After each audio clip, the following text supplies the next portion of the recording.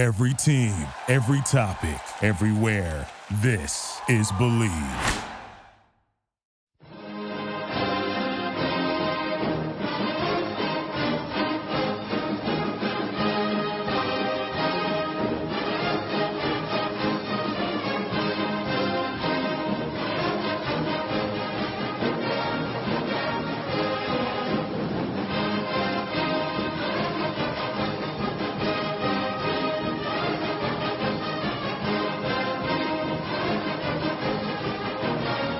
Hello and welcome to another edition of the Illegal Motion College Football Podcast.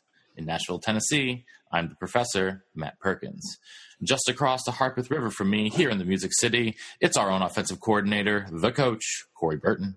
What's going on, man? I have a very esteemed coaching colleague joining us on the show today for my quick slant. So it'll be an interesting show, man. I'm excited to be here. Got a pretty decent week of college football, but it's always good to be here on the Illegal Motion College Football Podcast. So any day is a good day that we're on the air. So glad to be here. Well, I'd be remiss if we did introduce the third amigo in the second city, a man who tips his hat to the new Constitution, takes a bow for the new revolution, our intrepid blogger from Big Ten and Counting, Josh Cook. Can never go wrong with the Who lyrics. No, you never can. Well, it's not exactly the sexiest slate of games this weekend. Only one ranked versus ranked matchup. The entire SEC seems to be taking the week off. Coach, you and I had dinner tonight, and you said that, when the marquee matchup on CBS is Kentucky at Georgia, that something's gone wrong. Mm-hmm. So, not exactly, not last weekend, that's for sure, but that's not going to dissuade us. So let's get started like we always do with some quick slants. Josh, you are up first. Well, there was a firing this week at a certain school that we like to have funny segments of. Their name includes the word Kansas, but it's not Kansas. I'm talking about Arkansas getting rid of athletic director Jeff Long. The chancellor said, quote, he lost the support of many of our fans, alumni, key supporters, and members of the university leadership. So basically that is everyone. Talked about how in the last year, football hasn't been going too well, and he's lost the confidence of the school. So why does that matter?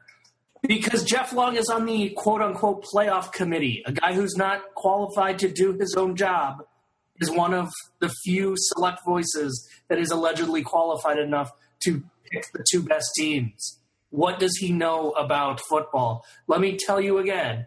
His prominent coaching hires between Pittsburgh and Arkansas has been Brett Bielema, Bobby Petrino, and Dave Wannstedt. This is why the playoffs are ridiculous. Preach. Yeah, I mean, I've not been a fan of Jeff Long for, a while. I don't understand why he was the first chairman of the college football committee. I don't know who was making those decisions, but I mean, was he ever a coach? Josh? Not that I know of. Did he play college football? If it's anything like his administration career, he did not play it well. Oh, my goodness. Yeah, I mean... Oh, no, I'm looking back. Wait, he played quarterback for Ohio Wesleyan. Yeah. And then he was... He coached as a graduate assistant at Miami of Ohio, then at North Carolina State. Then he was a tight ends coach at Duke for a year. And then he was a graduate assistant at Michigan until he gave up coaching and in 1988 moved to be an assistant AD at Rice. Oh. Yeah. There's just a difference between being a fan and being an administrator and being qualified to evaluate teams. Yeah. He has not shown an ability in his administrative career to adequately evaluate college football coaches, which is an extension of evaluating how good something in football is. Yeah. So, anyhow, I'm not sure that Kirby Hocutt is any more suited to that job than Jeff Long is. I don't. I mean, Josh, in an ideal world, obviously there wouldn't be a committee. But if there still had to be a committee, who would you want chairing it? I mean, that's like you can't give me that because as soon as you have a committee, you have devalued football. It should be really simple of the 8-team playoff, the Power 5 champions are all in it, and 3 at-larges, and one of the at-larges has to be the highest-ranked group of 5 team. So you have 2 at-larges that can go to anybody.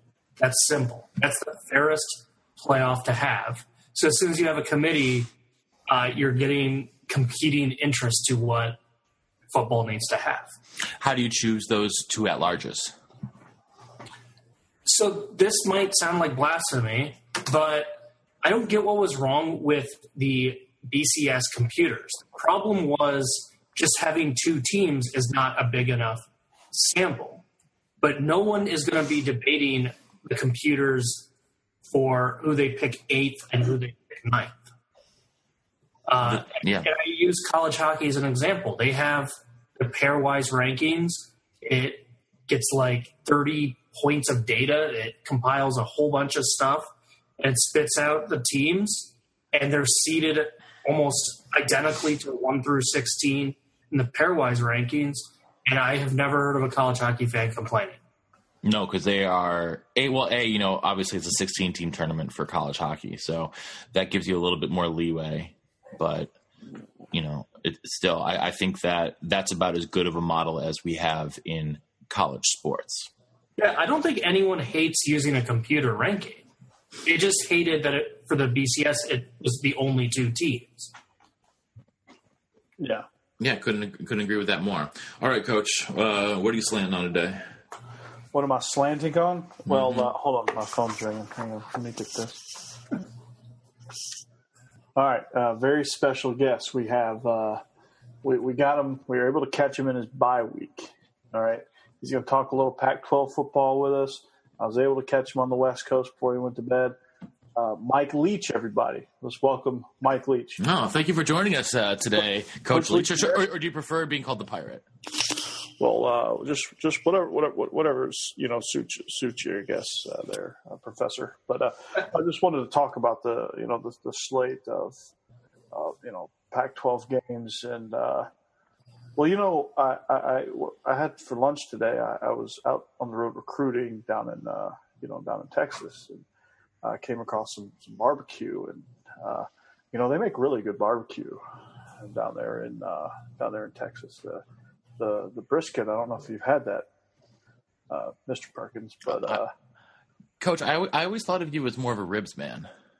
Well, I was, and then I had then the great debate is brisket versus ribs, and I just don't know. I have to decide, but you slather the sauce all over the brisket, and it's really good. So. But it's all about the sides, I guess. And I don't know how you gentlemen feel about sides, Mr. Cook. I don't know what you think about some good sides. Well, I have a question for you, Coach. Before you were brought on the program, our other coach, Coach Corey, said that he was glad to catch you before your bedtime on the West Coast. I'm wondering, do you go to bed at 7 o'clock at night on most nights? Well, I try to. Sometimes it's, sometimes I got to stay up a little later. I get into some pretty good books every once in a while. Like I read this book on, it's called The Art of War. I read that the other day. It was really good. I just couldn't put it down. It takes a lot of people a little bit longer than a day to get through Sun Tzu. I'm very impressed you're able to get through it in one day. Well, that's why I'm so tired right now. I was able to get through it. Well, I mean, if your bedtime is 7 o'clock, that really does not bode well for those classic Pac-12 after dark games. No, it really doesn't. But DVR is really good, and we do a good job there in Pullman with our video staff. They pull a lot of those games for me, and well, I mean, let's face it. There's not a whole lot else to do out in the Palouse. Well, you'd be surprised. There's this museum.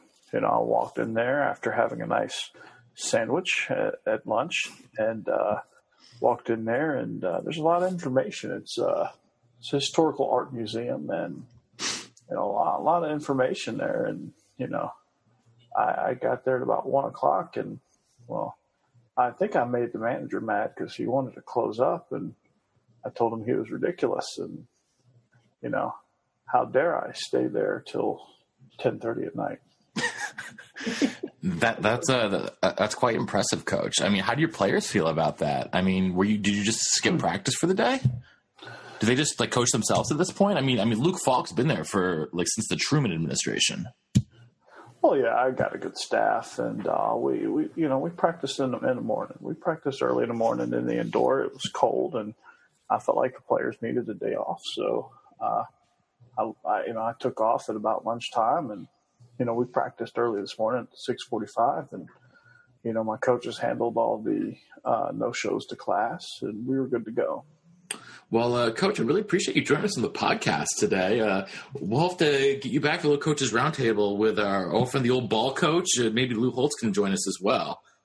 Oh, Lou! I haven't talked to Lou in quite some time. How's Coach Holtz doing? I couldn't understand because I was too busy wiping the spittle off of my face last time we talked. Oh, he's a good guy. He's one of my friends, but I'll have to tell him. to come back. Obviously, we would have also liked to have Arizona State head coach on, but the Bluetooth connection just was not working today.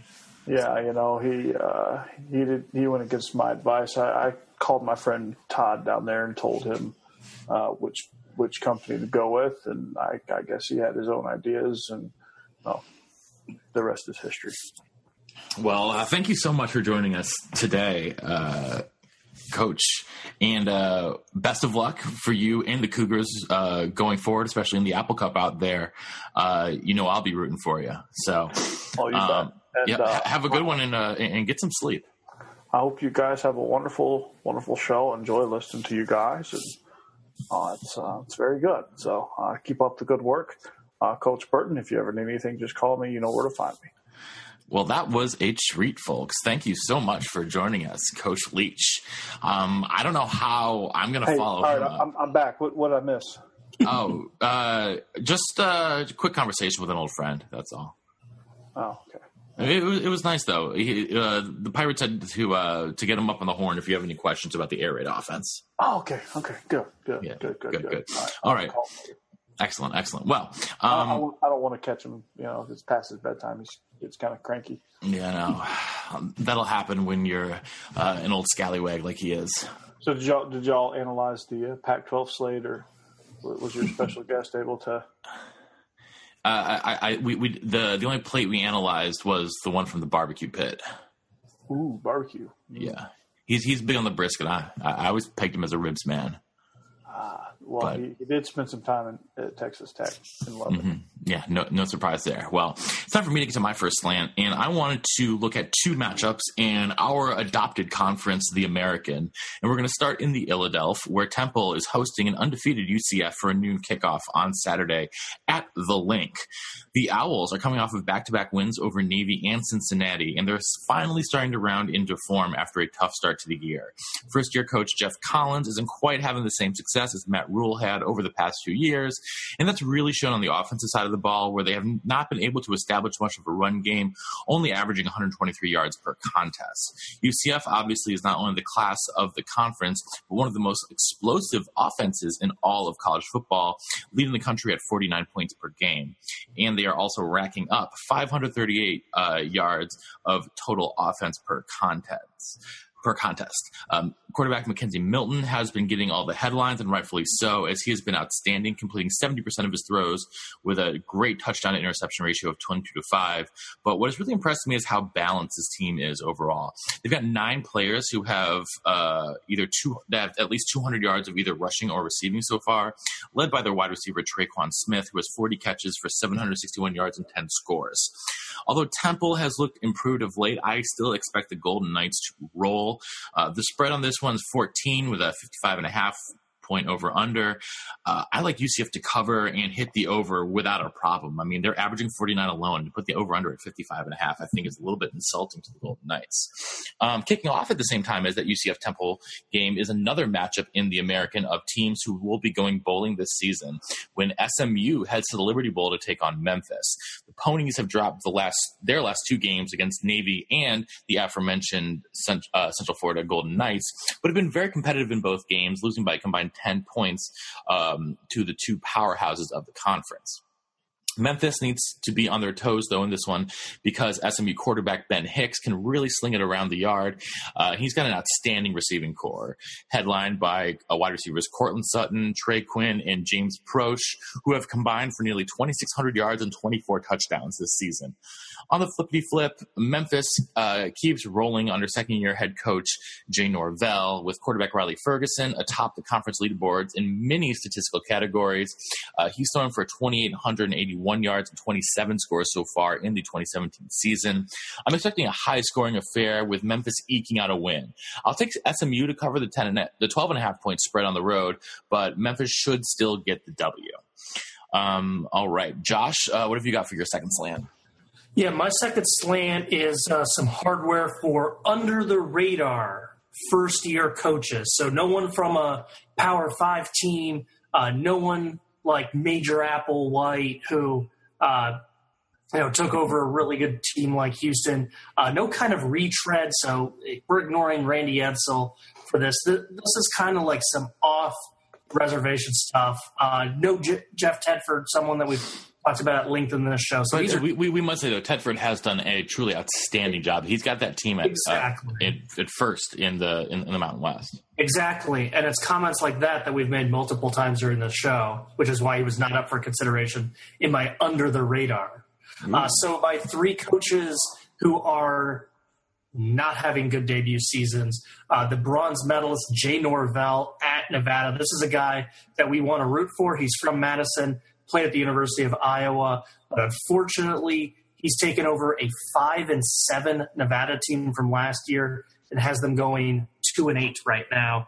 In all 8 losses, they've given up 30 or more points. That defense is a train wreck right now, and their only wins are Hawaii, who is not very good, 3-7, and San Jose State, who is even worse at 1-10.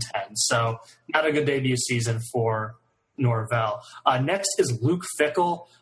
Cincinnati was a train wreck when he got there, so it's not all on him, but they're 3-7 and just 1-5 in conference, which was a 1-point win at a not so great Tulane team. Their only other close conference game was an overtime loss to SMU. Other than that, they are getting shellacked week in, week out by fellow American teams. They have East Carolina and Connecticut left, so maybe they finish strong, but thus far it has been ugly with their only wins, an FCS team, Miami of Ohio, and Tulane. And then finally, Mike Sanford Jr. taking over Western Kentucky. This team went 11-3 last year and 7-1 in conference. What have they done this year? Well, they're sitting at 5-5, 3-3, and already out of the conference race. That's a big slide that none of us really expected. I don't know who you put it on other than the head coach. So let's look at the positives, though. The 3 best coaches so far that are on the radar, bronze medalists right now. Western Michigan. I know they're not as good as last year. They had a whole bunch of talent depart, and yet Tim Lester's gotten them to 6-5 already. They're going to go to a bowl game. They finish with a pretty winnable game. Not so much. That was a joke. They finish at Toledo, so they'll probably be 6-6, but still that should be enough to get them to a bowl game since there are a million bowls. Nice debut season. Silver medalist, and this was tough. I was thinking about making him the gold medalist. That's how tight these last two, but I went with silver. That's Sean Elliott at Georgia State. He took over a 3-9 ball club, has them 6-3 and 5-1 in the Fun Belt. Awesome year by the Panthers. My gold medalist is Butch Davis. Florida International went 4-8 last year, but it was an ugly 4-8. This team was really bad under Ron Turner, excuse me. They would have been even worse under Norv Turner. Yeah. This is a team that's had multiple losing seasons year after year after year after year. I went back and found their last winning season, 2011. This is one of the worst programs, and in his debut season, Butch Davis has them 6-3, 4-2. Ultimately, the deciding factor for me and why I went with Butch instead of Sean Elliott was I think Conference USA is just a smidge better than the Sun Belt. But these three coaches, got their teams to bowls already in their debut seasons. Awesome stuff from those three coaches. Excellent. Coach, what do you got for your second slant? Well, it's going to be the daily football scoop here. Just wanted to give you a report from Kansas State. Although a replacement is in sight for the 2065 season, as Bill Snyder will probably retire in 2066, I think. So they're going to line up Huck as the coach in waiting. No, in all seriousness, Kansas State, there's some drama going on there with the old athletic director, John Curry, who's now at Tennessee, apparently had an agreement in place to bring in Jim Leavitt as the head coach in waiting for when Bill Snyder does finally decide to retire. That has been adamantly refuted. So that's not. So if you see that report or if you've seen that somewhere on the internet, it's not true, according to the sources at Kansas State. But if it's on the internet, that must be right. So Nick Saban wasn't going to Alabama, and then look where he ended up at Alabama. So take it with a grain of salt. But that's kind of the drama going on there. Tennessee, I almost feel bad for Volunteer fans because it doesn't matter who they hire. If the guy's name is not John Gruden, they're going to be extremely disappointed.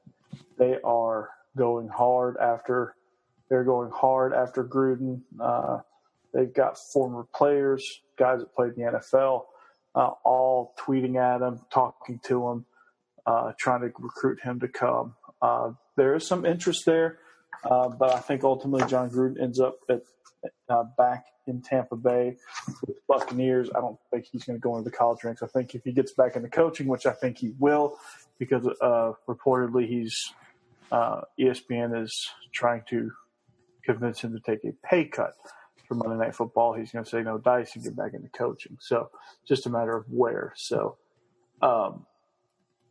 anyway, it's going to be a huge disappointment when they don't get him. But apparently, I think they're set to offer him $10 million a year. So it'll be interesting. Would $10 million a year make him the highest paid coach in the country, or does Saban still make more than that? I think Saban just got a $2 million raise. I think he's up to 13.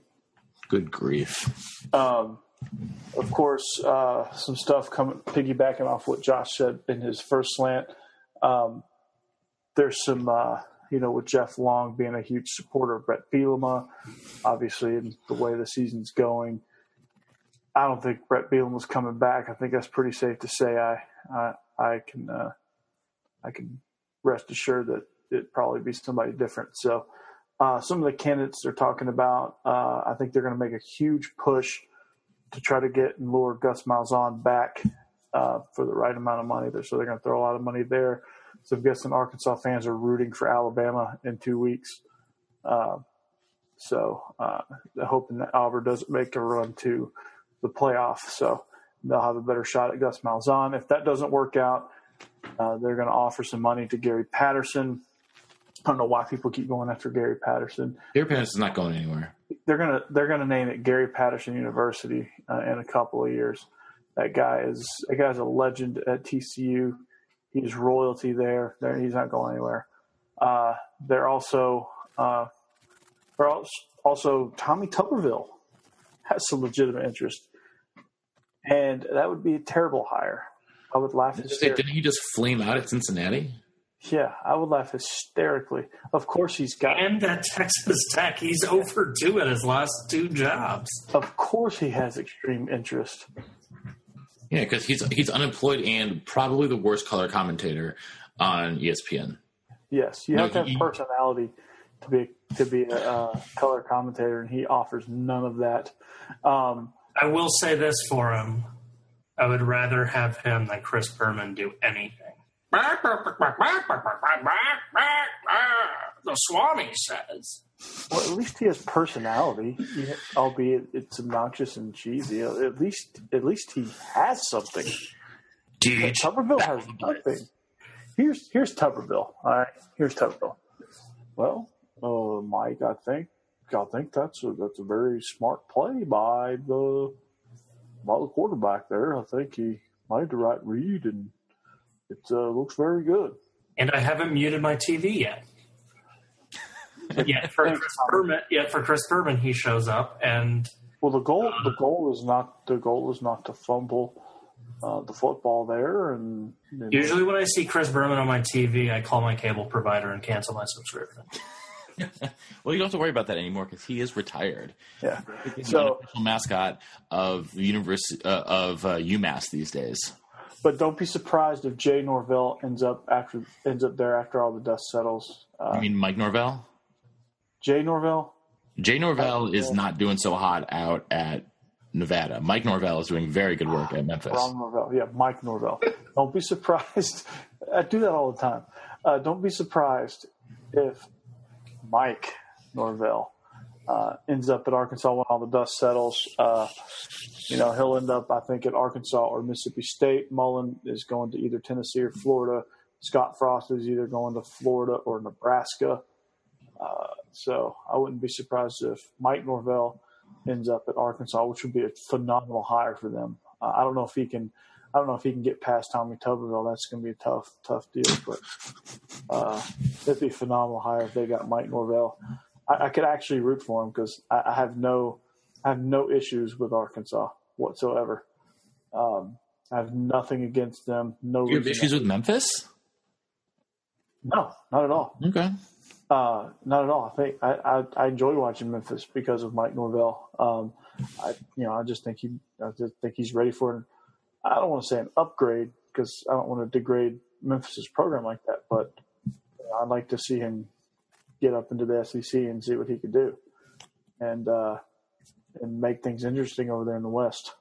It hadn't been interesting over there since Houston Nutt was at Arkansas. Yeah, it's been a minute for Arkansas. I think since Darren McFadden graduated, it's kind of been downhill for them. But and last but certainly, hey, if the NFL kicks out Jerry Jones, he can return to his alma mater and coach it. He's always wanted to coach the Cowboys. And if you're wondering, Alma University in Michigan has an opening as head coach. Greg Pisconda will not return.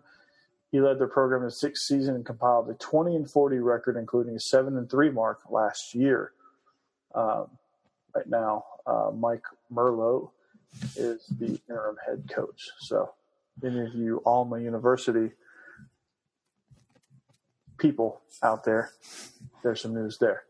All right. Well, I'm going to get through my second slant quickly. I just wanted to highlight 2 intriguing games in Conference USA. I'm going to start in San Antonio, where UTSA is hosting Marshall in a contest between 2 very evenly matched teams. Statistically speaking, the Roadrunners are probably the better team, but they have been slipping of late, having lost their past 2 games to UAB and FIU. They've got a new AD, by the way. Yeah, well, Marshall, the Thundering Herd, should be ready to go after they did a nice job holding off Western Kentucky last week at home, 30-23. One player to watch out for in this game is UTSA quarterback Dalton Sturm, not Strom, not Strom Thurmond, Dalton Sturm. His numbers won't overwhelm you. He's only got 1,830 passing yards and 500 rushing yards, but he's very efficient. Does not turn the ball over. Better than 5-1 touchdown interception ratio. UTSA needs to win this one to become bowl eligible because they're at Louisiana Tech next week, and we all know that strange things can happen at night in Ruston. The other great matchup in Conference USA this weekend pits the 2 South Florida schools against each other when Josh's recent award winner for best first-year coach, Butch Davis, leads FIU into Boca Raton to take on the Fighting Kiffins of Florida Atlantic. Both of these coaches have had very impressive debut seasons, as Josh noted, at their respective schools, and they are currently 1-2 in the East Division of Conference USA. The Owls are in the driver's seat right now after losing their first 3 games against FBS opponents. They've won 6 in a row and are undefeated in conference. The name to know in this one is FAU sophomore running back Devin Singletary, who is quietly the 5th leading rusher in the country in terms of yards and leads the nation in rushing touchdowns with 22. The running back has been turning heads and is front runner for Conference Offensive Player of the Year. I think FAU should be able to hold off FIU in this one, but I'm not sure that they're going to cover the 14 points that Vegas has the spread at. I will take FAU to win this one at home, closer than expected game, 37-31. So, and with that, it is time for a little pop quiz. So, gentlemen, there are, in the history of college football, 8 coaches who have won 250 games. All time, 250 games. Can you name them? Josh, I will begin with you. Well, he did almost all of them wearing a houndstooth hat. Bear Bryant. Bear Bryant, he is number 4. He won 323. Nice. Vince Dooley. Vince Dooley, sorry, he did. Vince Dooley does not make the top. Oh, he is 25th. He won 201 games, so no. Damn. He coached for 201 years. He spent 25 seasons at Georgia. He'd win 350 games, or 250 games. Damn, 0 for 1. Josh? Now, without some controversy, but Joseph Paterno. Number 1, 409 wins. All right, I'm going to get on the board with Bobby Bowden. Number 2, 377. You're just doing, like, major college football, right? Correct. FBS college football. Okay, because I know when Joe Paterno passed Eddie Robinson, it was big stuff. Yeah, sorry. I should have clarified. FBS only. Okay. Well, the Big Ten Coach of the Year trophy is named after Alonzo Stagg. Amos Alonzo Stagg coached for 57 seasons and racked up 314 wins. Nice. I'm going to go with the legend of the breadbasket of America, Tom Osborne. Tom Osborne is correct. He is the eighth coach who did it. 255 wins. Nice. Oh boy. We have 1, 2. There are 3 coaches left. There are 3 coaches left. So a couple names pop into my mind. I got one name that's popped in my mind. But I'm going to go with who coached during an era in which there were more games per season. So with that in mind, I'm going to go with Frank Beamer. Frank Beamer's correct. 280 career victories. Yeah, because the coach I was thinking of coached more in the 70s and 80s than Beamer, who got to have like the 12-game seasons. Mm-hmm. Okay. This one's probably wrong, but I figured if they named the stadium after him, he was the 1957 national championship coach, a guy by the name of Shug Jordan. Shug Jordan. Sorry, he does not crack the top 25. Well, damn.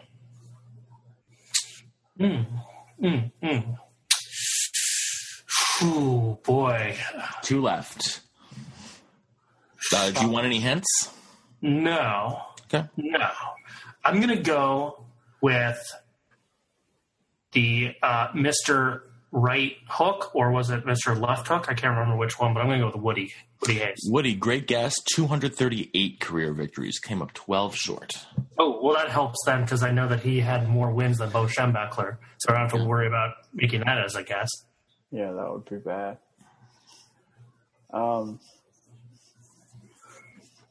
Let's see.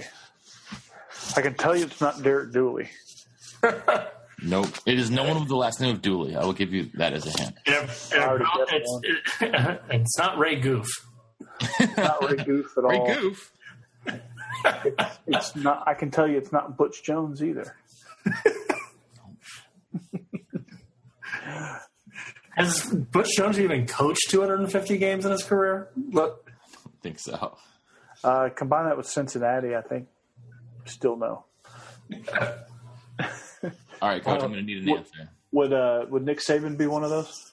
No, Nick Saban. Has he coached enough games?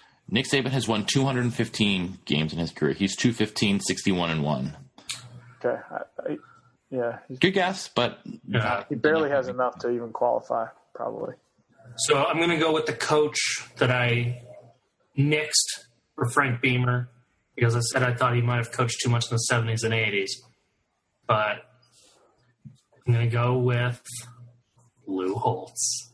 Lou Holtz came up one game short. He won 249 games.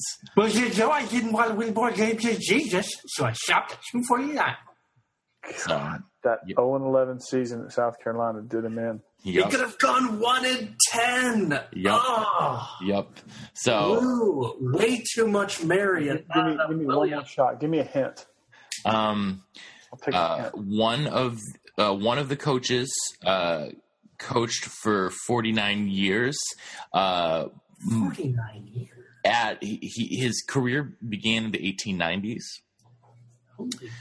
He is one of the most famous names in coaching history. The other coached for 29 seasons at one school and one school only, and won one national title in the 80s. I'm going to say John Heisman because he coached just about everywhere in the Southeast. Nope. He does not crack the top 25. I think the 80s thing with one school, that has me leaning Brigham Young, named the stadium after him. Is that Lavelle? That is correct. 257 career wins. We have one left. He won three. From the 1890s, and it's not John Heisman. That was a great coach. His career began in the 1890s, but he made a name for himself, I would say, in the aughts and the teens. But he coached all the way up through 38, 39. Is it Zoo? Oh, it's your turn, Coach. Sorry. Go. He is third in history with 336 career wins. Give me one school he coached at. Georgia. Oh, well, there goes my guesses. Well, Georgia, he coached at 7 different schools. He coached at Georgia for 2 seasons. Pop Warner. That is correct. Nice. Yeah, my guess is, before you said the Georgia thing, I was going to guess either Danax Bible, who won a lot at Nebraska, Zupke, who won a bunch at Illinois, or Fielding Yost at Michigan. But the Georgia thing threw me off. I never would have gotten that. Pop Warner, third in history, 336 career wins. If I'd said Carlisle, that would have made it too easy. So that's why I went with Georgia. But great work, guys. You got all 8 of them. So Nice. It is time for us to move on. Oh, the other almost theirs, Mac Brown, 244 career victories. Then Woody Hayes. Matt, I just needed to go coach one more season. I just need to find me a powerhouse. Who's going to be the next to join? Who's going to be the next to join that list? Are there any active coaches anywhere? That are In either FBS or FCS? In FBS or FC, I mean, Nick Saban's the closest. Snyder. I'm sorry. Brian Kelly is the closest. If you combined FBS and FCS and D2 wins everything, Brian Kelly's at 238. Brian Kelly's at 230. Where's Bill Snyder at? He's got to be somewhere. Bill Snyder is at 207. Damn, he's been coaching for 200 years. Only 26, actually, as a head coach. His first year at Kansas State was 89-90, and then he had his 5-year hiatus. So, another one who actually just retired, Dennis Francione, 213 for his career. And he needed about 600 games coached to get there. 2 away from Nick Saban. The worst winning record, the worst winning percentage of all of the coaches in the top 25 career wins, which is basically 200 and over, is Jess Neely, who coached at Clemson, Rhodes, and Rice from 31 to 67. He was 207, 176, and 19 for a 539 career winning percentage. Did you say Vandy? No. Jess Neely is related to Vandy somehow because he's a road named after him. Well, he might have played there, but he coached at Clemson, Rhodes, and Rice. Oh. Hey, after the pop quiz, I Googled it and I saw the Wikipedia page. Matt, you skipped over a near active guy. Jimmy Laycock at William and Mary. Oh, yeah. He's been there since 1980. It's up to 245 wins. Tons of conference titles. Probably a Hall of Famer. Based on all these, he's got a ton of conference titles. Wow. Well, yeah. I mean, if I go all divisions, Rob Ash. It's still D1. That's William and Mary's still D1. Yeah, that's true. That's true. So, active only. Yeah, now I'm playing around. I've been the NCAA website just updated their statistics, and it's so much more intuitive and it works so much better now. So, but yeah, Jimmy Laycock and you guys won't get any of these three, but the three current head coaches at all divisions who have won 250 career games. Monty Cater at Lakeland and Shepherd has 274 wins. Denny Dowds has been at East Stroudsburg University for 44 seasons. Oof.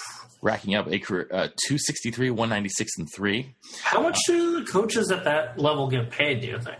I mean, you're also at that point, you're also faculty and stuff like that. So, yeah, I know a guy. He was at. I mean, that's deep Mexico. Too. So, I knew a guy. He lives in Las Vegas, New Mexico, and he's at the Highlands University. In New Mexico, which is located in Las Vegas, New Mexico. And I think he makes like 45, and he's like a assistant director of student relation or student recruiting. And so he's like kind of like he's in like admissions. He works in the admissions office when he's not coaching. Yeah. The third guy though, who actually really deserves a shout out, Al Bagnoli, who is currently leading Columbia.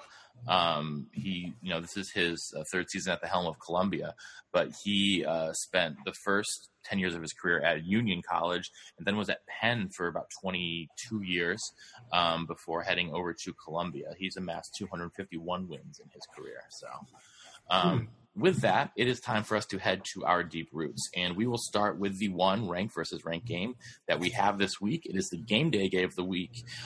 Josh, at our alma mater, Madison, Wisconsin, is the host for ESPN's College Game Day. I wish I was there, but alas, I will be celebrating this weekend in the Music City.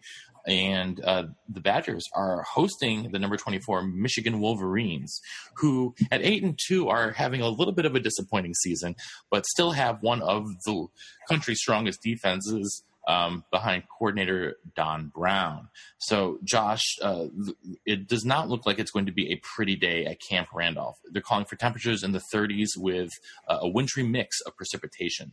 So, yeah, actually, that weather is one of the reasons why I chose not to make the trip up. The other reason I chose not to make the trip up, why the hell is this an 11 o'clock a.m. game? Because do they play night games in Camp Randall in November? Play a 2:30 game. Yeah, I mean, don't get me wrong. I agree with you 100%. But what are you doing, Fox? What are you doing? Don't get it. No, just like last week with Iowa, as a Wisconsin person, I know I'm more Iowa than Wisconsin, but I still have plenty of ties. But this game makes me super nervous.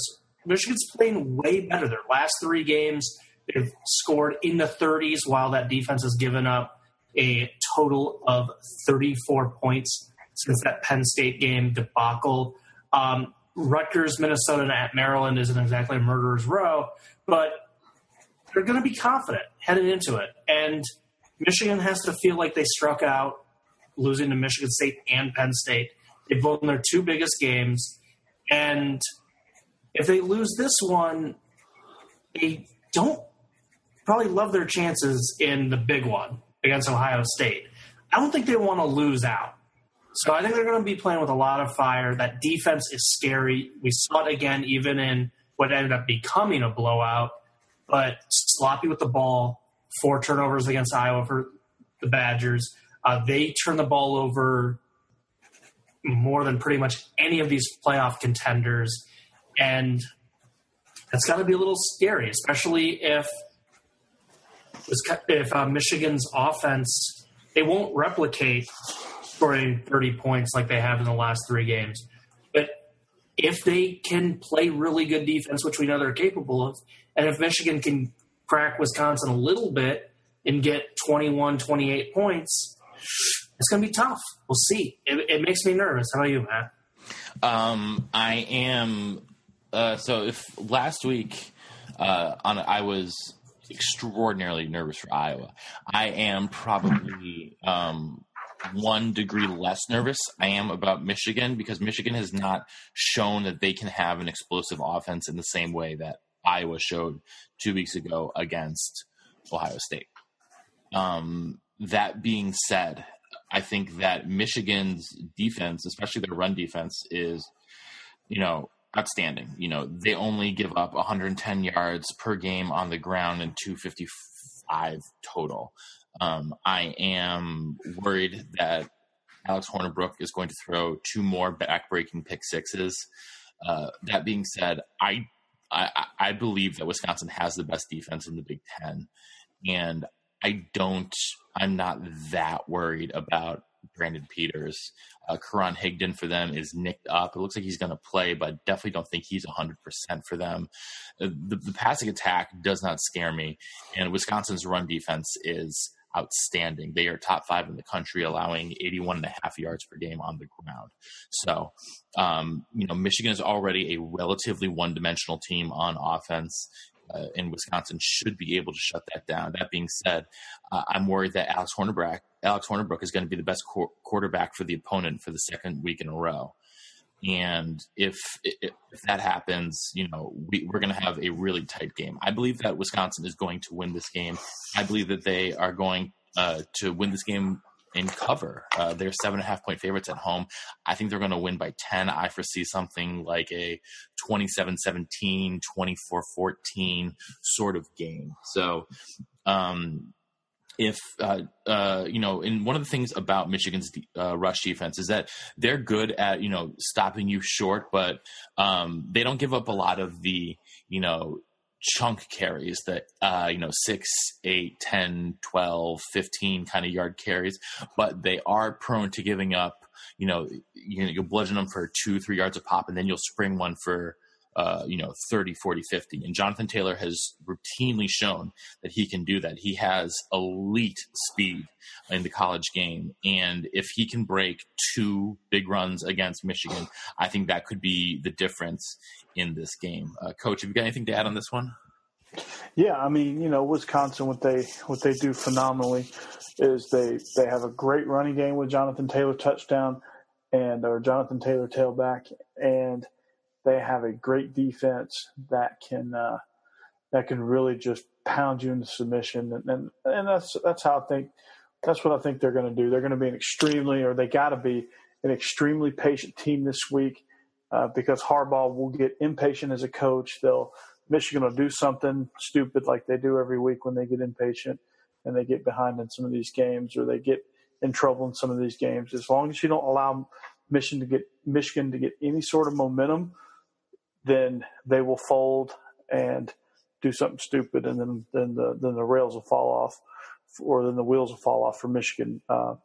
What Florida did not take advantage of early in the season is they did not take advantage of the momentum that they could have gained off of those 2 pick sixes they had off of Michigan, and Michigan was able to rally and win that game because they were able to have control of that game.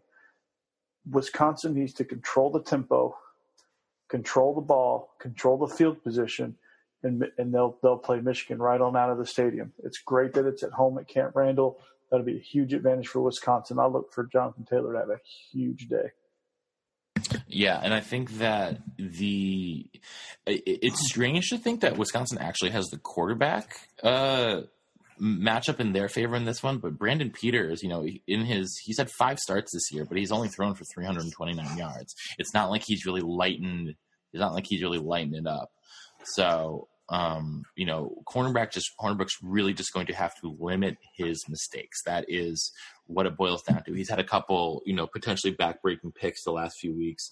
And if he has another 2 of those, 1 or 2 of those, that could really be a problem. But also, fortunately for Wisconsin, one of Michigan's top cornerbacks, Lavert Hill, had a concussion last week against Maryland and is probably going to miss this game as well. So, obviously hope he gets better, but hope he gets better after the Wisconsin game as a biased Badger. So we need to move on to the other school from which I have a degree. That is UCLA, and they are taking on USC in the Battle of Los Angeles this week at the Coliseum. Obviously two teams that have actually weirdly both had disappointing seasons, just in very different ways. USC came into the season with all the hype in the world, top 3 team after Sam Darnold lit up the Rose Bowl last year. Darnold has struggled a little bit this year, and especially in terms of turnovers. He's thrown 11 picks so far in the Trojans' 11 games. But still, the last few games he's looked better and better. But I think that the big thing that's going to happen in this game is Ronald Jones, the outstanding running back for USC, goes up against a UCLA rush defense that is number 130 in the country in rush yards allowed. They're allowing 302.3 yards per game on the ground, Josh. How many yards will Jones have in this one? Boatload? The thing that's remarkable to me is, in addition to how Jim Mora still has his job and how his seat isn't talked about more, but he started out 3-0 against USC. But, that was the window for UCLA to win that town and become something special. And they just totally plateaued, and now they've regressed. The last 2 years, these have been classic Lucy pulling the ball out. These games have returned to what we expect in the Battle of Los Angeles. 41-21 in 2015. 36-14 a year ago. It's going to be more of the same. It's going to be a blowout. And frankly, if Mora is back next year, the UCLA athletic department needs to be totally blown up. They got to get that Guerrero guy out as an athletic director. This thing's a joke. 10-3 in 2014, and since then he's 17-30. It's been bad, and I don't know why it doesn't get talked about more. But, Matt, you watch this team way more than we do. This UCLA team's a joke. The biggest issue that UCLA has had for years now is that they've not been deep at all on defense, and that it really comes to fruition in conference play. I think that they've done a good job recruiting in terms of offensive skill positions a lot. You've seen a lot of UCLA have some big names. Obviously, Josh Rosen has been outstanding for them. He had a rough sophomore season, but he's come back with a vengeance this year. But you think about the running backs that they have there, Soso Jamabo, Paul Perkins a little while ago, and now this year they have junior Bolu Olorunfumi. I'm doing my best to say that, but I can never get it quite right. He's been moving the ball pretty well, but their defense, man, I don't know what needs to happen in Los Angeles, in Westwood. Hey, you want to hear something that should piss you off? What's that? How bad a coach was Karl Dorrell? I know he has a better record than Jim Mora.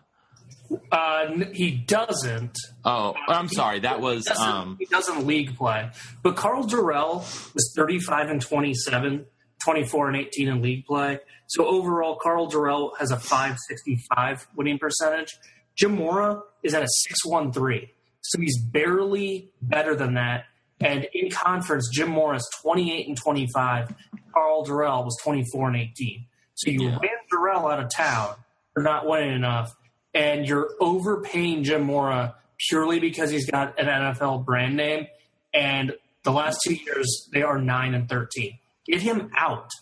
Especially, when you have a quarterback talent like Josh Rosen, I mean, they had no offensive line either, which is so strange. If they had any semblance of an offensive line and any semblance of a defense, I mean, this team could contend for the Pac-12 South year in and year out. There is no reason that they should be this much worse than USC, but they are. Incompetence from the top down. And that's now reflected in their basketball program as well. Don't even get me started. Who's their basketball coach? You used to have to deal with him for a while at your alma mater. Not my alma mater. I'm sorry. The childhood team. The team of your youth, yeah. So, Coach, you got anything to add here on this one? I got kind of lost in this conversation. Are we still on? We're still on UCLA, USC. Yeah. I mean, is there anything that UCLA can do to? You're bagging on Jim Mora. That could be fun. Yeah. But you're stress out and insult Jim Mora. Yeah, that's true. When things are going wrong, just think, I'm so glad I'm not Jim Mora. And Jim Mora actually, he was the head coach of my favorite Your Falcons. The Falcons. He was he had control of, or tried to have control of, Mike Vick. The only person that truly had control of Mike Vick was, I think, the 1 or 2 years that Dan Reeves was the head coach. So probably the time he was in prison, they probably had some control over him then. Yeah, I think they had a little bit of control over it. But to be honest, no. I think as talented as Josh Rosen is, I don't think he has enough help around him. That defense is atrocious. I think Sam Darnold's going to have a good game. Or I think he's going to have a huge game, I should say. And see, Coach, I really don't. I don't think they'll have to throw the ball. They're just going to run the ball all freaking day. It's I think Ronald they'll get Jones. bored and throw the ball. They can pick their poison. They can score however they want to. But I mean, it would not surprise me in the least if Ronald Jones and Stephen Carr each combined for 350 yards on the ground. Yeah, I think Darnold will throw. I think he'll throw a lot early, because UCLA will be fired up for this game, and they'll have they'll play well at the beginning, and Darnold will he'll have to crush their dreams, and Ronald Jones and Stephen Carr will then rush for 150 each in the last 3 quarters, and it'll be a huge stat game for USC all around. So, all right, well, let's head over to the Big 12, where I think the best matchup of the weekend is in Lubbock in West Texas. TCU, coming off sort of a disheartening loss to Oklahoma last week, is going to have to gear up again for an 11 a.m. start out in West Texas against the Red Raiders. TCU struggled to hold an air raid attack in Oklahoma in check last week. Josh, will it be different this week against Nick Shimanek and the Red Raiders? No, because this is not a case of the X's and O's. This is a case of the Jims and Joes. and also a really bad coach for Texas Tech. They've been free falling. They're 1-4 in the last 5 games. And that one win came over Baylor. Texas Tech's just not a particularly good team. And TCU still has a tiebreaker over Okie State to finish second in the conference, which means that they inexplicably get to play in a conference title game. It's confusing. It's stupid. It's the Big 12. None of it ever makes sense. It's a hot mess, like always. But TCU still has way more to play for. I expect them to just run through Texas Tech with no problems. Coach? I agree with Josh. Texas Tech they're struggling mightily, and this is a game that TCU can use to get back on track. I think Kenny Hill will get back on track against a defense that's really just kind of a slump buster for the conference. And, I think they get back on track. Defensively, they're good enough to shut down anybody. It can be. They're not always good enough to shut down anybody, but they have the talent to be good enough to shut down anybody, anytime, anywhere. But I think they do that against the Red Raiders. I don't think the Red Raiders have enough ammo in their guns. All right. Well, let's head over to the ACC for our final two games. We will start with a 7:30 Eastern kick in Winston-Salem when NC State travels to Wake Forest. Josh, you were on our recap show earlier this week. You were lauding Wake Forest for their big victory last week in the Carrier Dome up in Syracuse. Can they carry that momentum against a team quarterbacked by one of the most efficient quarterbacks in the country, Ryan Finley? I think they can. I mean, they've played some really good offensive football. The problem is, and what making the Bulls so remarkable is they were hit by the injury bug in the middle of their season, and it kind of derailed things a little bit, but they managed to beat Syracuse, lock down that bowl game. But the thing about NC State that I don't think people realize is just how tough their schedule's been. Their opponent's overall record is 60-39, and they're hanging their own in these games. NC State, they also talked about, Coach Dave Doran was talking about how this team wants to go 7-1. It won't get them to the title game because Clemson has Citadel and at South Carolina left. So Clemson's already won the division, but NC State has never gone 7-1 in conference. And they seem to have bought in this year. They punched way above their weight class based on how tough this schedule is, and they came up 7 points short against Clemson. This is a hell of a team. I know it's on the road. I know Wake is making a bowl game, but NC State just feels way, way closer to being a top 10 team than we're giving them credit for. They've had a remarkable season. So Wake's not going to be able to do it, but hats off to Wake for making that bowl game, like I said, but man, this Pac team's good. Coach? Wow.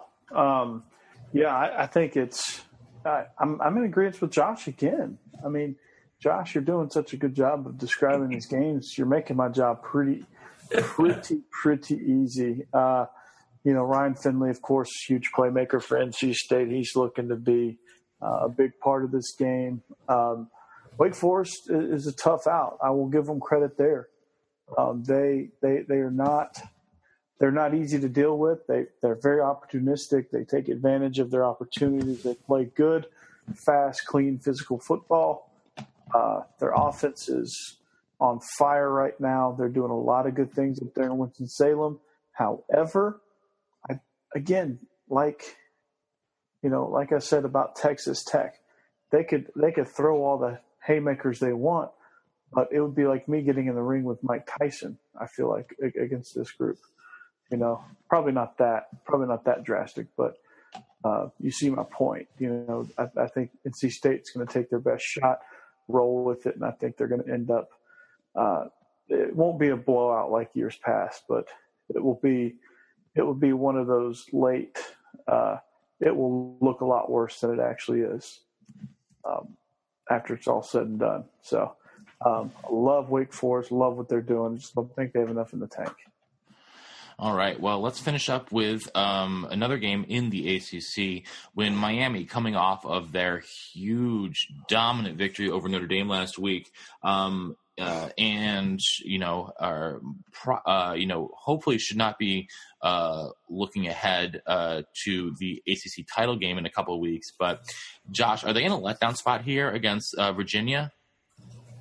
No, I think Virginia, they got that win over Georgia Tech to get their bowl game locked down, and then we saw them kind of fall back to earth, losing pretty handily at Louisville. They've played quite poorly on the road in conference play. Got blown out at Pittsburgh, got blown out at Louisville. Really, the one road conference game they have is a narrow one over that struggling 2-8 Tar Heel team.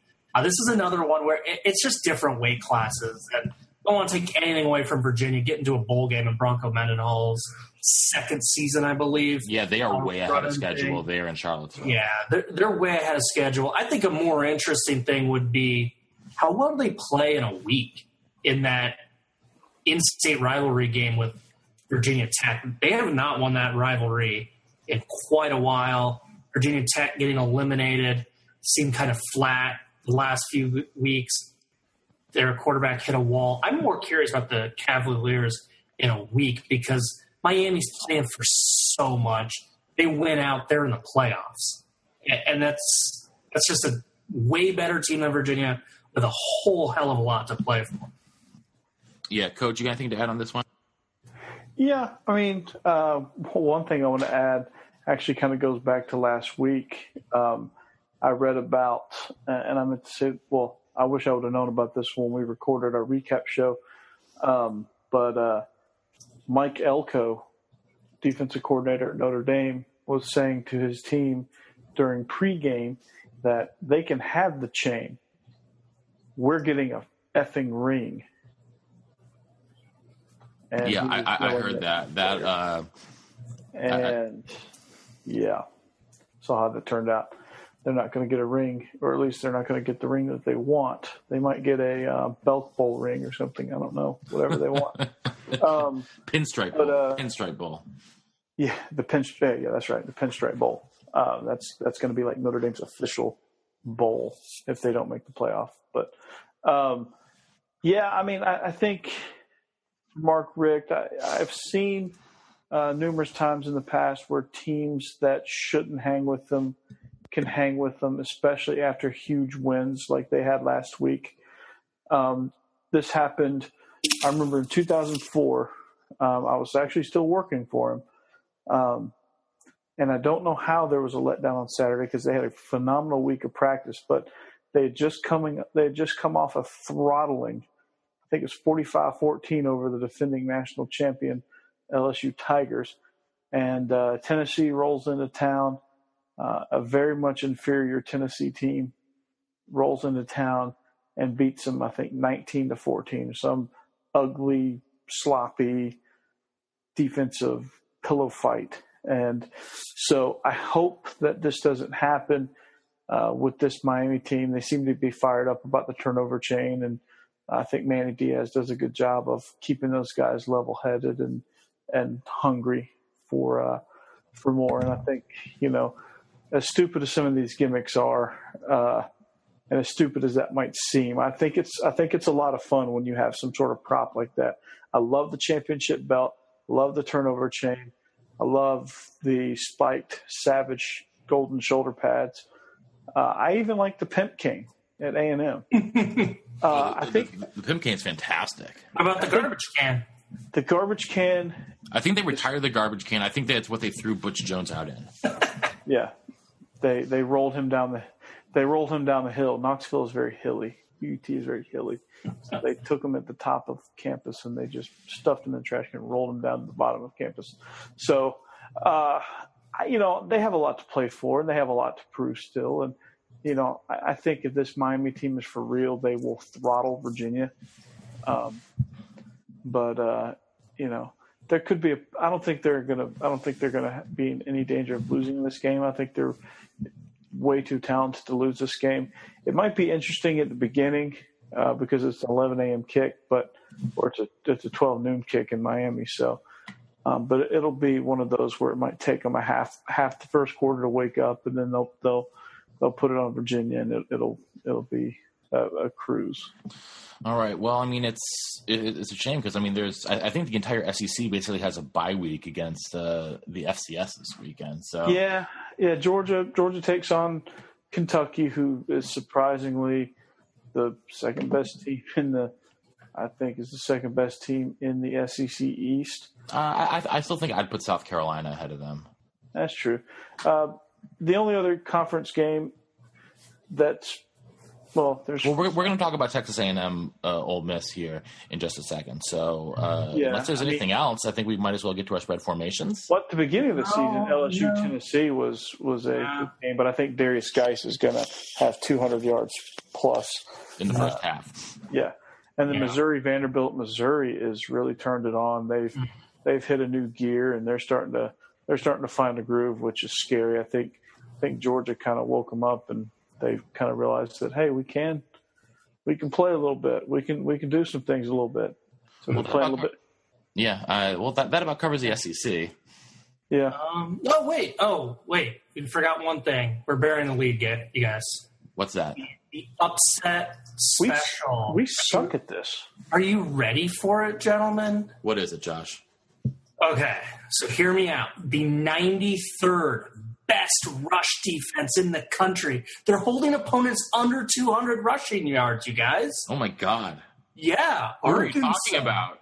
Arkansas, yeah. And they got a team. They can barely run it. I mean, Mississippi State's barely top 15 rushing. I mean, like 250.6 yards per game. I mean, that's behind the Ohio Bobcats. Give me a break. Like, what is Mississippi State going to do in Fayetteville against this Arkansas team? I just don't see it, gentlemen. Yeah, I think Nick Fitzgerald is terrified of pigs. I think he's actually gone kosher. The best thing, honestly, is Brett Bielema's terrible boss got fired. He can now let the chains off, let this team do what they want. I'm going to see a more relaxed Arkansas team this week. Yeah, man. Obviously, and what I heard though, they're still paying Jeff Long, his entire contract. So, but like I said before, they're saving money. The head coach and the mascot, just same person, works out perfectly for them. So, all right. Always got to save money. Yeah, important. Especially when they're trying to go after Mr. Malzahn. Well, time for us to get to some spread formations. Coach still leading us on the season at 30, 24-1. Josh, you and I are a little back from that. Josh, you're 25-29-1. I'm 24-30-1. How am I doing in Big Ten games? I don't have them. I don't have them separated out conference by conference. Sorry, guys. We're going to start, though. Navy at Notre Dame. Notre Dame, 18-point favorites at home for a 3:30 Eastern kickoff. So, Josh, can the Golden Domers regroup after getting throttled by Miami last week? I mean, they can regroup. Here's the thing, though. The 18 points is quite a bit. Navy won this game last year. To find a game that went to over 18 points, because Navy has been really scrappy in this series. If you go all the way back to 2012 when the game was inexplicably played in Dublin, Ireland. Oh, yeah. Yeah.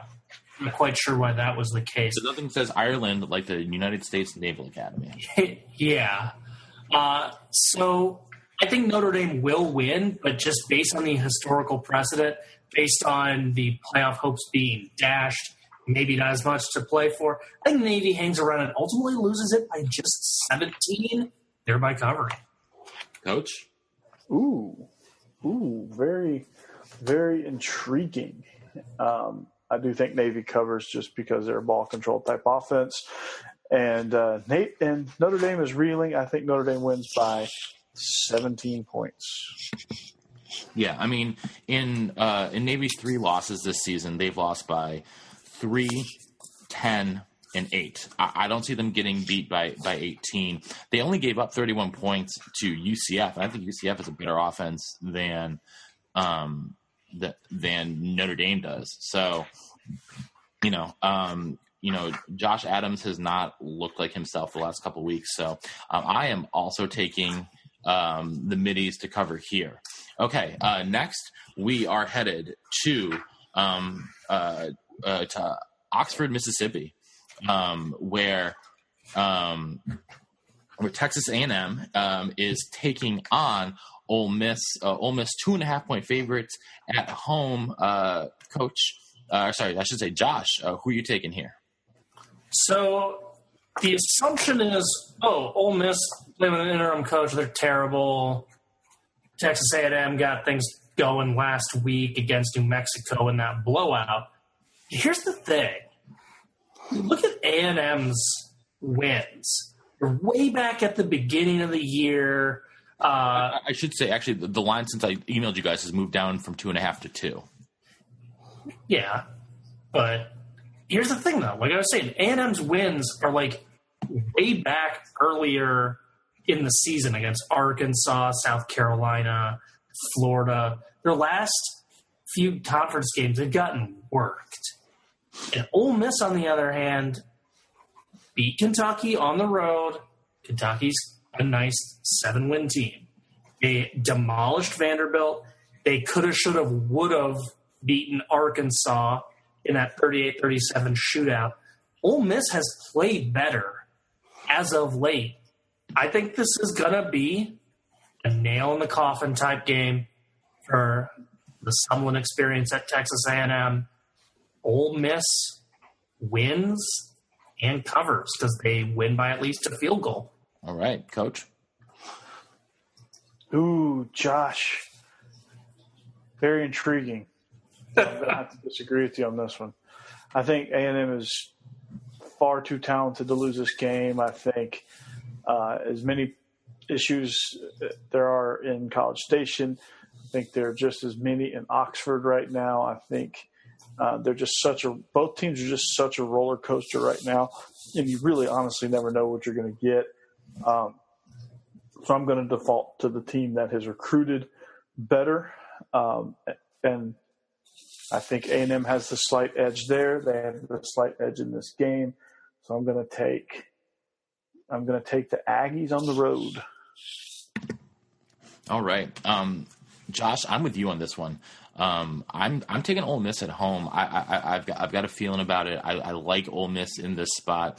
I think that Texas A&M is, they are a little Jekyll and Hyde, and I feel like when you push back against them, like Ole Miss, I really think will in this game. I think they might start falling apart a little bit. So give me Ole Miss to win by. I'm gonna say Ole Miss wins by 4 points. So our next game in Durham, North Carolina, pits Georgia Tech as 6.5-point favorites on the road at the Dukies. Josh, Ramblin' Wreck or Blue Devils? So it's really weird. Georgia Tech is receiving votes in the poll. They are second in their division in the ACC.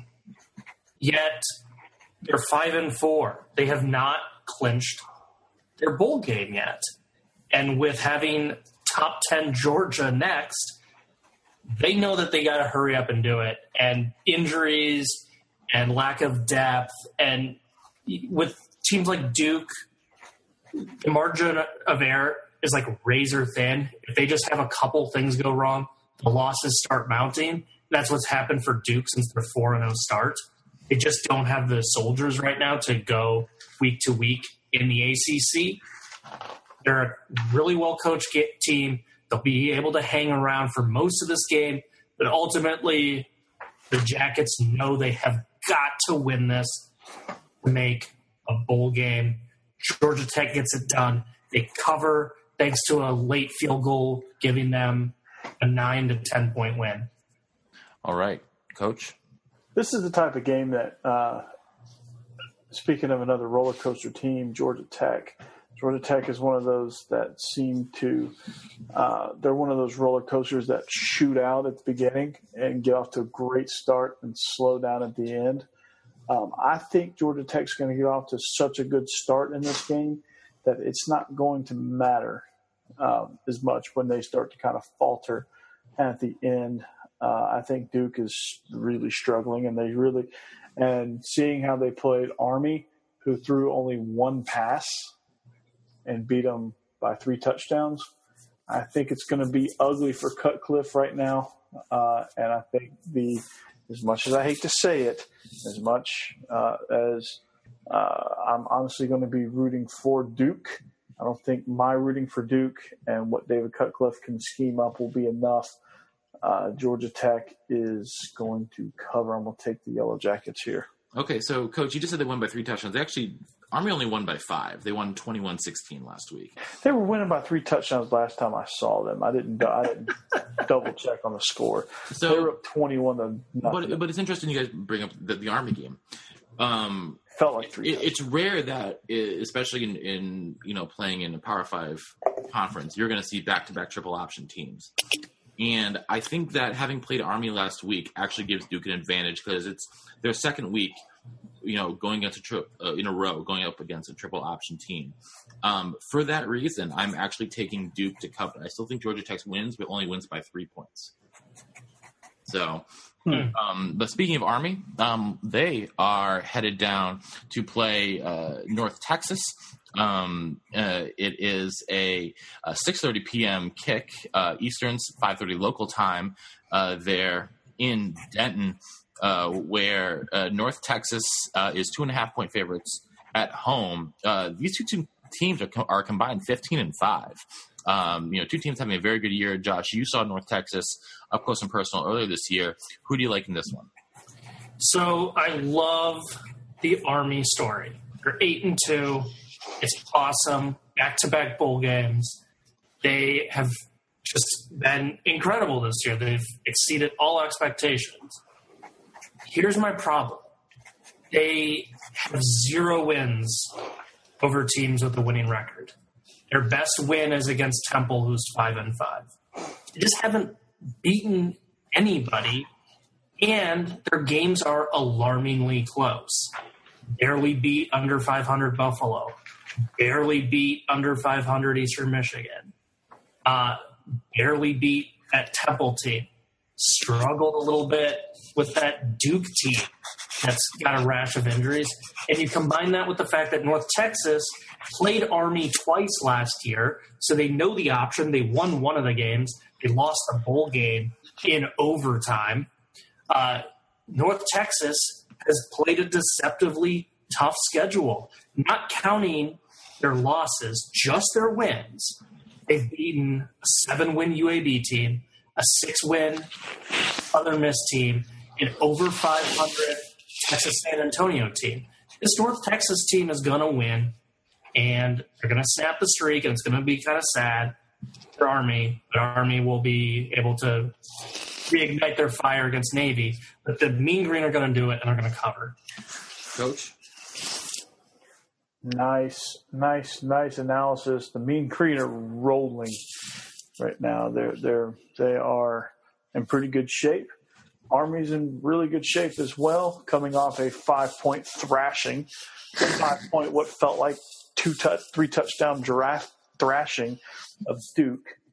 I don't think it's going to be enough though. They're gonna need more than 1 pass per game to beat North Texas. I'm going to take the under on pass attempts, but I'm going to take North Texas to win and cover at home in Denton. Sorry, Army. I just don't think you have enough in the tank for this one. I really want to pick Army here. I really, really want to pick Army here. I want to, but I just think they're going to be forced out of their comfort zone. But Josh actually convinced me in this one. On this one, I headed into this saying I was going to pick Army, and Josh, you flipped me here, man. I'm taking North Texas. Dang it! Stop having me pick first. These were supposed to be my surprises. I was hoping both of you were going to blindly take Army. Gotta stop being so convincing. It's time for our favorite game. That is pick the ridiculous Kansas line of the week. This week, they are 37-point underdogs at home to Oklahoma. Josh, you and I were on the right side of Kansas last week. We got them covering. Can they cover for a second straight week? Well, here's the thing about Kansas is they can actually pass the ball pretty well. They average 242 passing yards. That's 56th in the country. That's better than half. And their scoring isn't great, but it's 25.8 points per game. That's 86th. Yeah, that's in the lower tier, but that's not terrible. And when I was looking at it historically, Oklahoma would have covered that the last few years, but not in 2013. Not in 2011, not in 2009, not in 2008, Not in 04, not in 01, not in 2000. And then, believe it or not, in 95, 96, 97, Kansas won 3 in a row. Who would have guessed that? But Kansas, it's the same rationale I had last week against Texas, is Kansas just has to find, 14 points. And with their better than you would expect passing attack, combined with Oklahoma's atrocious defense, I think the Jayhawks can lose this game by 31 points and allow me to win by covering. I'm going to take the Jayhawks for 2 weeks in a row. Coach? Ooh. That's a phenomenal spread. I think it's going to be one of those Oklahoma's disinterested. They win by 7 touchdowns. They win by 35 points. So what does that say? Give me Kansas and the Phantom Track. All right. The ghosts of tracks past. Josh, it was funny that you said 31 points. I put this game at 55-24 Oklahoma, which is 34 points. 31 points. Yeah. So third week in a row, I'm going Rock Chalk Jayhawk, baby. This is not meant to be a total backhanded compliment, but based on their offense being able to move the ball, they just can't seem to finish drives. Is Kansas one of the better 1-9 teams we've seen? I mean, they put up points against West Virginia. They put up points against Kansas. They did pretty well against Texas, all things considered. I mean, I know they had those 2 shutouts in the middle of the season, but even with winning a game last year in league, for some reason I feel like Kansas might be a tad better this year than last year. Am I crazy to think that? No, I don't think you're crazy to think that. I actually happen to agree with that assessment. So that's going to do it for us here today. But before we conclude, Josh, it's Michigan week, so that means we have to end. I at least have to end with a couple good Michigan jokes, as always. Mm-hmm. So, Josh, how do you keep your family safe from Wolverines? I don't know. Move to Pasadena. And also, breaking news, Jim Harbaugh is only dressing half of his players for Saturday's game. The others have to dress themselves. Nice. Oh, and there's always a classic. Did you hear that the Big House is changing their turf to cardboard? Michigan always looks better on paper. Well played. I like that. Those were good. Yeah, thank you. Thank you. Very good. All right. Any final words from you two? Yeah, I don't love this as an upset special, but just something that caught my eye. South Carolina hosting 9-1 Wofford. They're pretty good. They're a pretty good FCS team. Maybe Wofford steals one. Who knows? But I certainly will be checking the score of that one at 3 p.m. because this Wofford team is no joke. Coach, any final words from you? Yeah. If you're looking for a head coaching job, Endicott College in Maine, Division III, is also looking for a head coach. Kevin DeWall will not return next season after finishing 3-7 last year. So get your resumes ready, boys. Oh, nice. Always gotta love hey, just out of curiosity. It's not Maine, though, Coach. It's in Beverly, Massachusetts. Not Maine. Just out of curiosity, which crowd is going to be smaller? Florida State hosting Delaware State or Florida hosting UAB? Florida hosting UAB. People from Birmingham aren't going to make the trip to see their bull-bound Blazers? They might, actually. There'll be more green and gold there than... Yeah, I actually think that Florida State will have the smaller crowd there. So, well, that's going to do it for us here today on Illegal Motion. So, on behalf of our own offensive coordinator, the coach, Corey Burton here in the Music City, and our intrepid blogger from Big Ten and Counting, Josh Cook, up in Chicago. This is the professor from Nashville saying so long and see you next time on the Illegal Motion College Football Podcast. Oh, yeah. Thanks for listening to the Illegal Motion College Football Podcast. To get in touch with the show, email us at illegalmotionpodcast@gmail.com or follow us on Twitter at illegal_motion. Thank you for listening to Believe. You can show support to your host by subscribing to the show and giving us a 5-star rating on your preferred platform. Check us out at Believe.com and search for BLEAV on YouTube.